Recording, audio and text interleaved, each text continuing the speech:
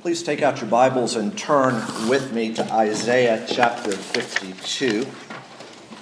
We're going to spend the next few minutes thinking about and reflecting upon that passage just read a few minutes ago. As we turn to God's Word, let's turn to Him once again in prayer. Almighty God, our Heavenly Father, would you be pleased to meet with your gathered people now? Father, we need a word from the outside. We need your word and your Spirit to be at work, showing us what we are to believe about you and what duty you ask of your people. Father, would you be pleased to open our hearts to your word and your word to our hearts. May your word before us be our rule. May your Holy Spirit be our teacher. And may your greater glory be our supreme concern. Through Jesus Christ our Lord. Amen. Now some of you may be wondering, why an Easter text today on Christmas Day? Well, it's due to the inseparable relationship between the death and resurrection of Jesus and his incarnation. Now, why was Jesus born? Children, have you ever asked that question? Why did Jesus come? Why did the second person of the Trinity appear in the flesh? The Apostle John writes in his first letter these words: "The reason the Son of God appeared was to destroy the works of the devil." The author to the letter of the Hebrews provides some even more information.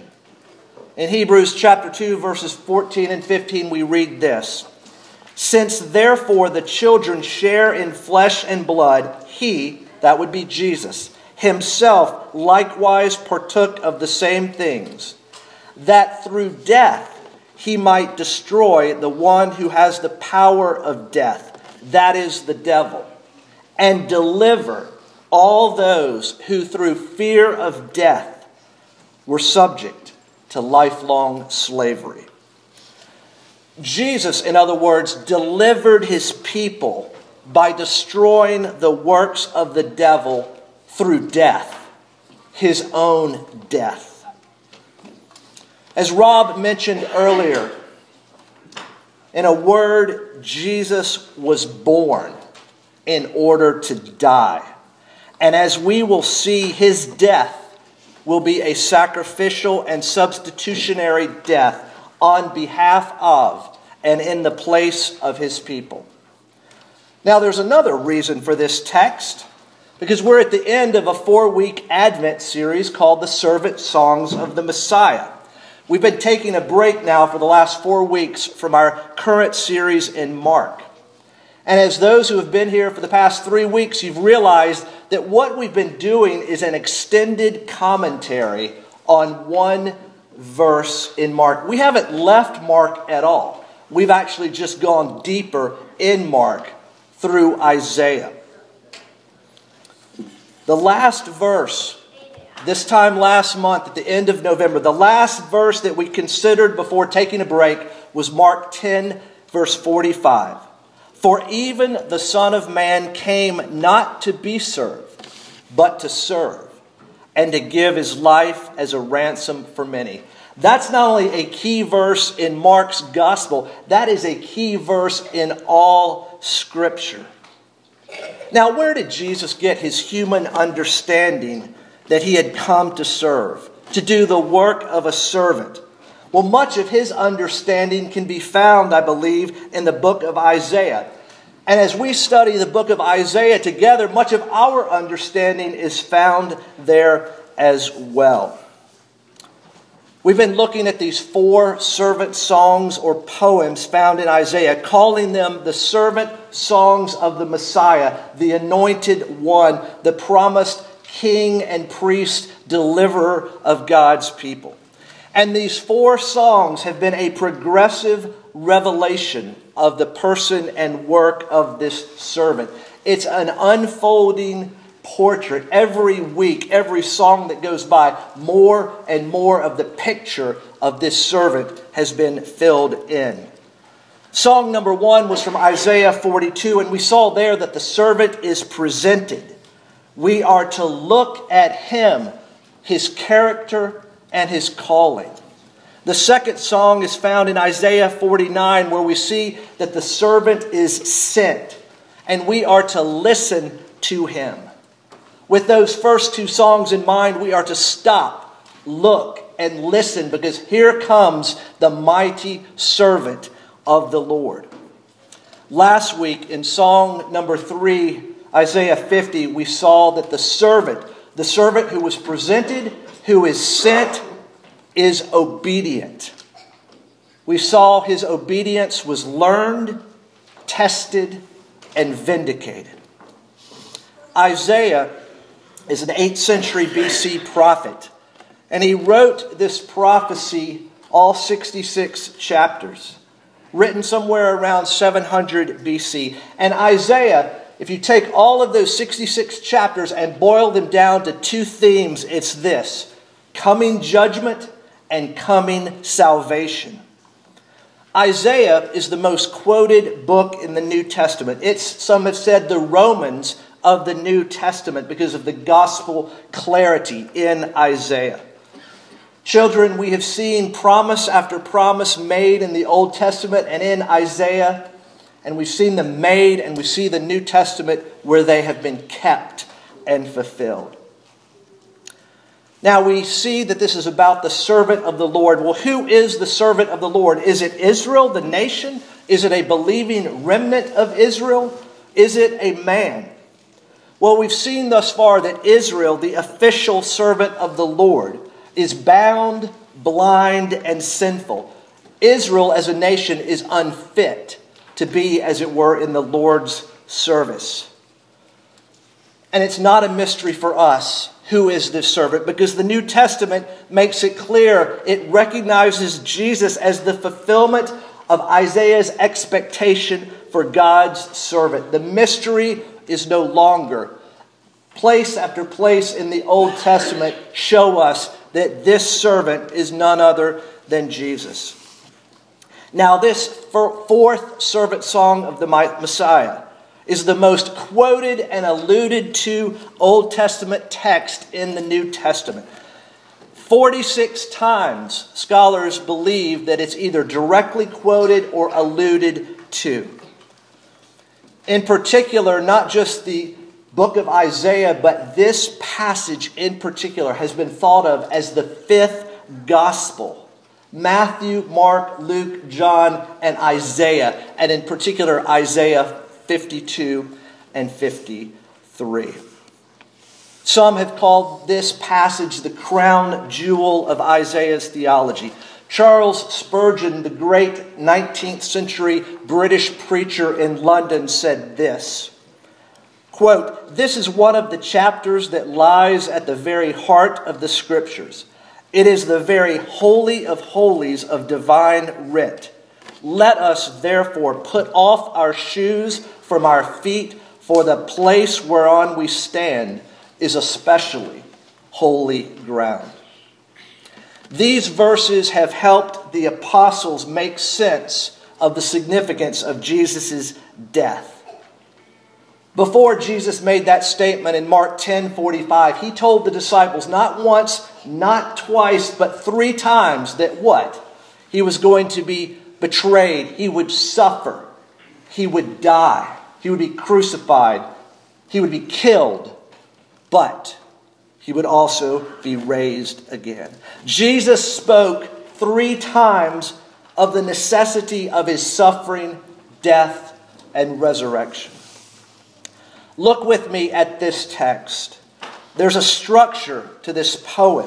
There are 5 stanzas of 3 verses each. Chapter 52, 13 through 15. Chapter 53, 1 through 3, 4 through 6, 7 through 9, and 10 through 12. The first stanza is an introduction and summary of the entire song. And as we will see as you go through, the second and fourth stanzas provide the facts. And the third and fifth stanzas provide the interpretation of the facts. In other words, it's suffering observed and suffering explained. A couple of weeks ago, we made the observation that most of us, when we're honest, don't think very much of servants. We look down upon servants because they're doing things for us that we don't want to do. Well, think about this. Not just a servant is looked down upon. How about a substitute? Kids, when your regular teacher is gone, do you like it when the substitute is there? All of us, I think, in sports want to be what? Starting lineup. First string, right? We don't want to be a substitute. In fact, we'll get off the field if we're injured. The sub only comes in when we're hurt or winded. But by the end of this song, I believe that we're all no longer going to be able to look down upon this servant. We're not going to be able at all to look down upon this substitute. Our approach to the text this morning will be to identify and examine three aspects of the person and work of the servant that are present throughout this fourth servant song of the Messiah: his suffering, his sacrifice, and his success. Let's take a look first at the suffering of the servant. But before we look at his suffering, first notice how the song begins. Verse 13, chapter 52. Behold my servant. Sound familiar? It's an echo of how the first song in Isaiah 42 started. Behold my servant. Look at verse 14. He's unrecognized. People are astonished. They are shocked. They're startled because he wasn't who they were looking for. This servant was unrecognized. But look with me at chapter 53, verse 2. Not only is he unrecognized, he's unimpressive. He had no form or majesty. He had no beauty. In other words, this servant was ordinary. Ordinary. You want to build a church? You want to grow a church? What should you do? Bigness, flash, excitement, or ordinariness? Ordinary means of grace. The word, the sacraments, prayer. That's how God has chosen to establish and build his ordinary church. Because as we will see, it is a church that was established and built by a very unrecognized, unimpressive, ordinary man as the world viewed him.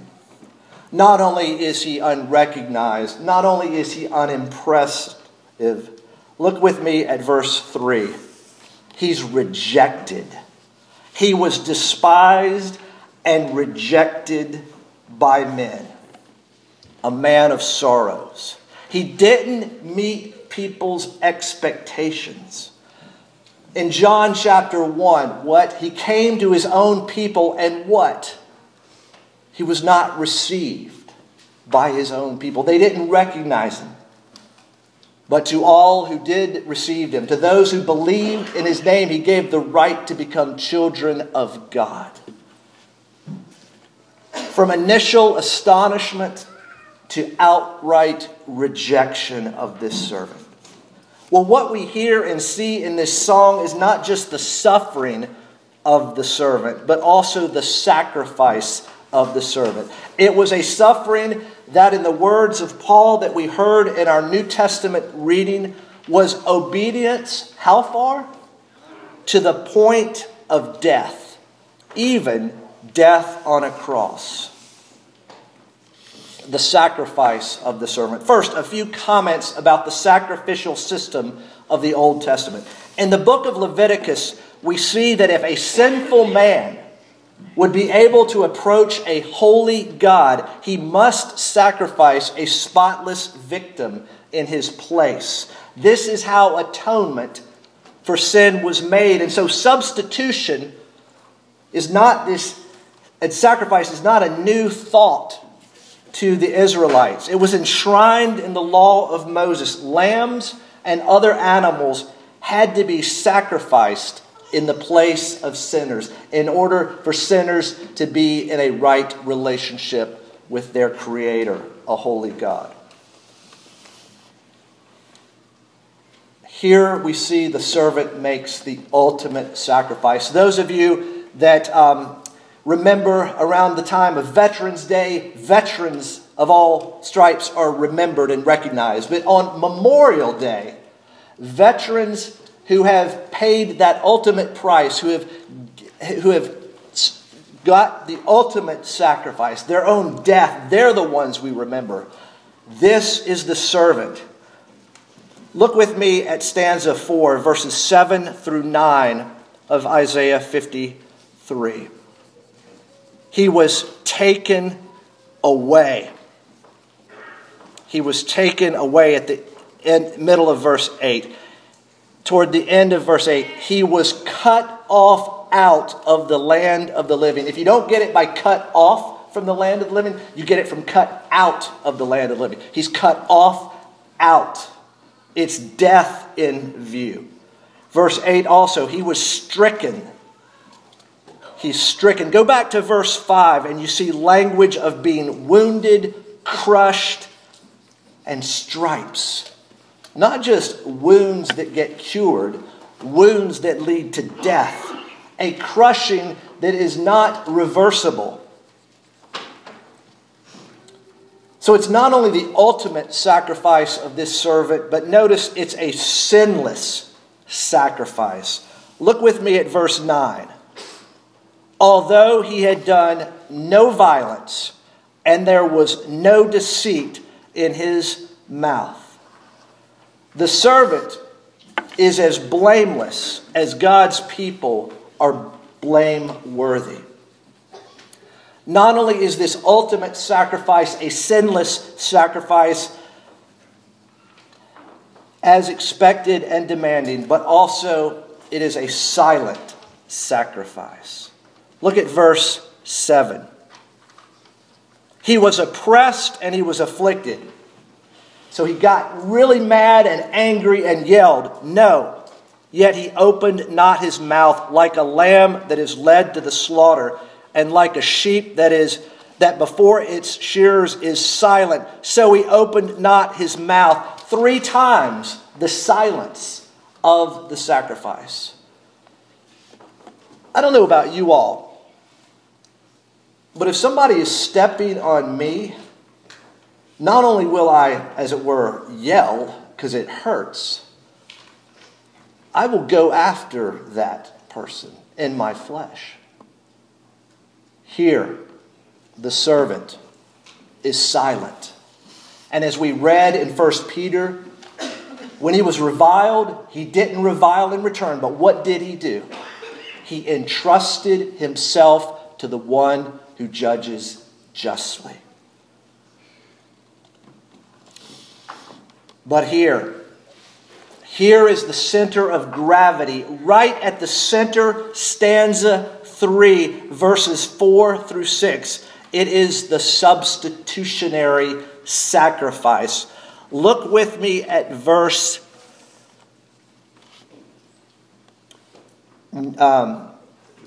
4 through 6. Look at all the pronouns. Surely he has borne our griefs and carried our sorrows. Yet we esteemed him stricken, smitten by God and afflicted. But he was wounded for what? Our transgressions. He was crushed for our iniquities. Upon him was the chastisement that brought us peace. And with his stripes we are healed. The use of pronouns here is the key to understanding. Here is this substitutionary sacrifice. He covers our sin and he exhausts God's wrath. It's not just the what that Christ died. It's the why. What's the bottom line? He died for us. Many people know still the facts of the Bible.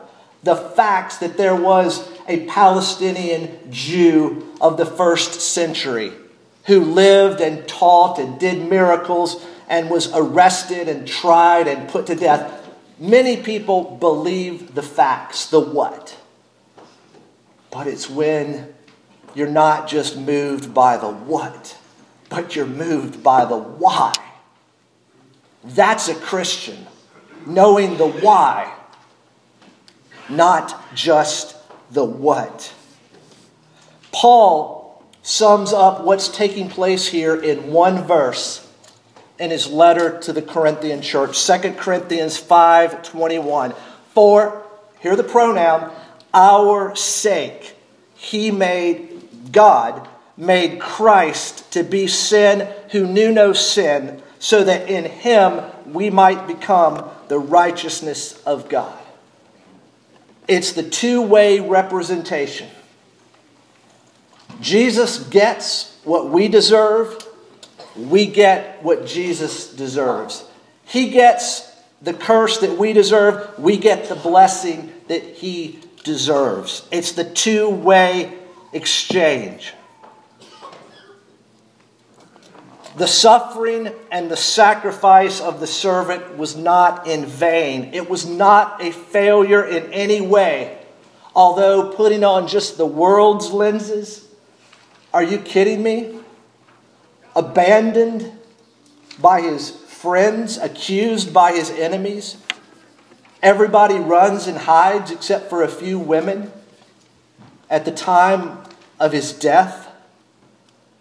It was not a failure. Rather, the servant is vindicated and his work is declared to be a success. Well, let's take a look, finally, at the success of the servant.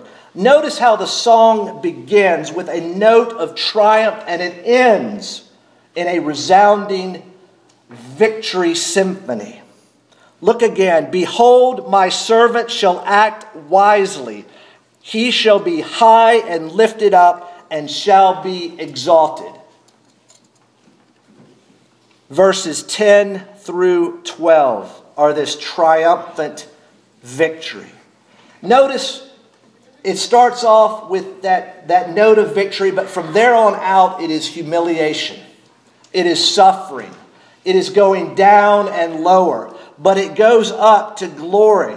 It goes up to exaltation. Jesus, through this, is being exalted through his humiliation. His glory comes not from attractive physical presence. His glory does not come from the numbers of followers he has, the radio stations he's on, the books he's written. His glory is his humiliation, to his willingness to experience the disgrace and judgment due to others. The women are studying the lessons from the upper room in John. And one lesson that Jesus teaches his disciples before his crucifixion is that God will glorify him and he will glorify his Father through his suffering. Notice also not only this movement of the song from suffering to glory, from humiliation to exaltation, but notice throughout the sovereign will of the Lord. Verse 10, yet it was the will of the Lord to crush him. But also it will be the will of the Lord to lift him up. What does Jesus do? He entrusts himself to the one who judges justly, just as we are to do that as well. And notice the spoils of victory. The spoils of war belong to the victor. And my friends, for those of you who have not encountered it yet, the Christian life is a war. As our confession of faith says, that until that day when we are in glory, we are involved in an irreconcilable war. But we know the outcome. We know the end. We know the victory. It's been announced, as it were, from the beginning. The many share in the victory of the one. The champion conquers. How? Not through might, but through weakness, through his death. Go back with me to verse 15 of chapter 52. What does he do? So shall he sprinkle many nations. Kings shall shut their mouths because of him. Sprinkling is the participation in the benefits of a sacrifice that is indicated by the sprinkling of blood. And it's not just to individuals, but he's a light to the Gentiles, a light to the nations.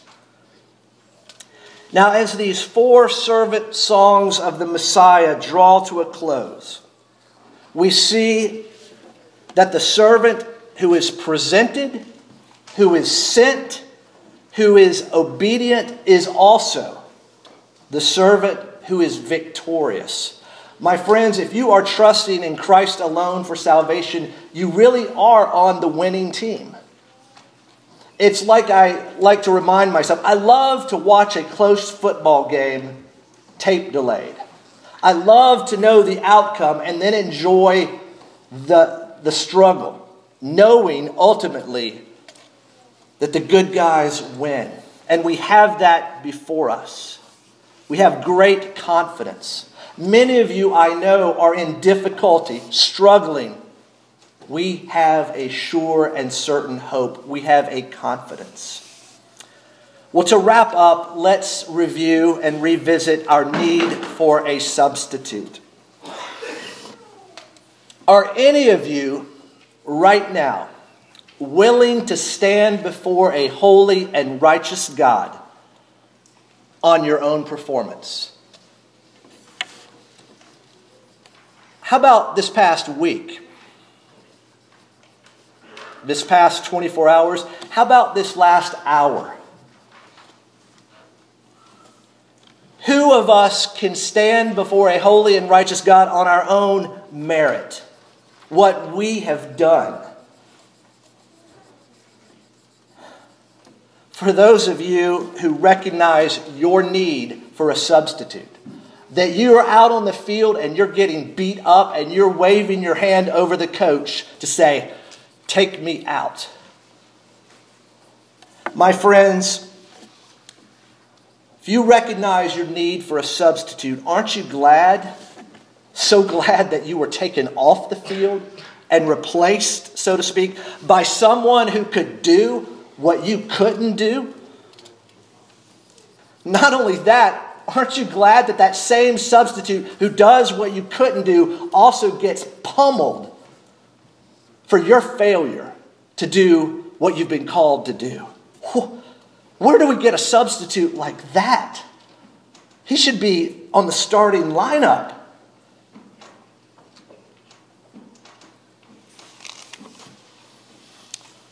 Did you notice those 2 back-to-back questions of this song? Chapter 53, verses 1 and 2. It's important not only to read, but also to ask ourselves these questions. Who has believed what they heard from us? And to whom has the arm of the Lord been revealed? Our text has shown us that God, as Paul would say, is both just and the justifier of the one who what? Who has faith in Christ Jesus. Who has believed what they heard from us? What are the prophets preaching? They're preaching the gospel. Do you believe the message? The message that Jesus announced? To whom has the arm of the Lord been revealed? The arm of the Lord, the power of the Lord. Who is the arm of the Lord? It's Jesus. Do you see him? Do you see him? Let's pray. Almighty God, our Heavenly Father, we acknowledge that we were so wicked and sinful that Jesus had to die for us. Yet, Father, we also gratefully acknowledge that we are so loved and treasured that Jesus was glad to die for us. Indeed, those who have faith in Jesus are the joy set before him as he headed to the cross. Father, we are thankful that Jesus took your curse so that we could receive your blessing. May your word that we have just heard take up residence in our life and change us more and more into the image of Jesus Christ, our Savior, our Lord, and our substitute. For your glory and for the good of your people now and forever. Amen.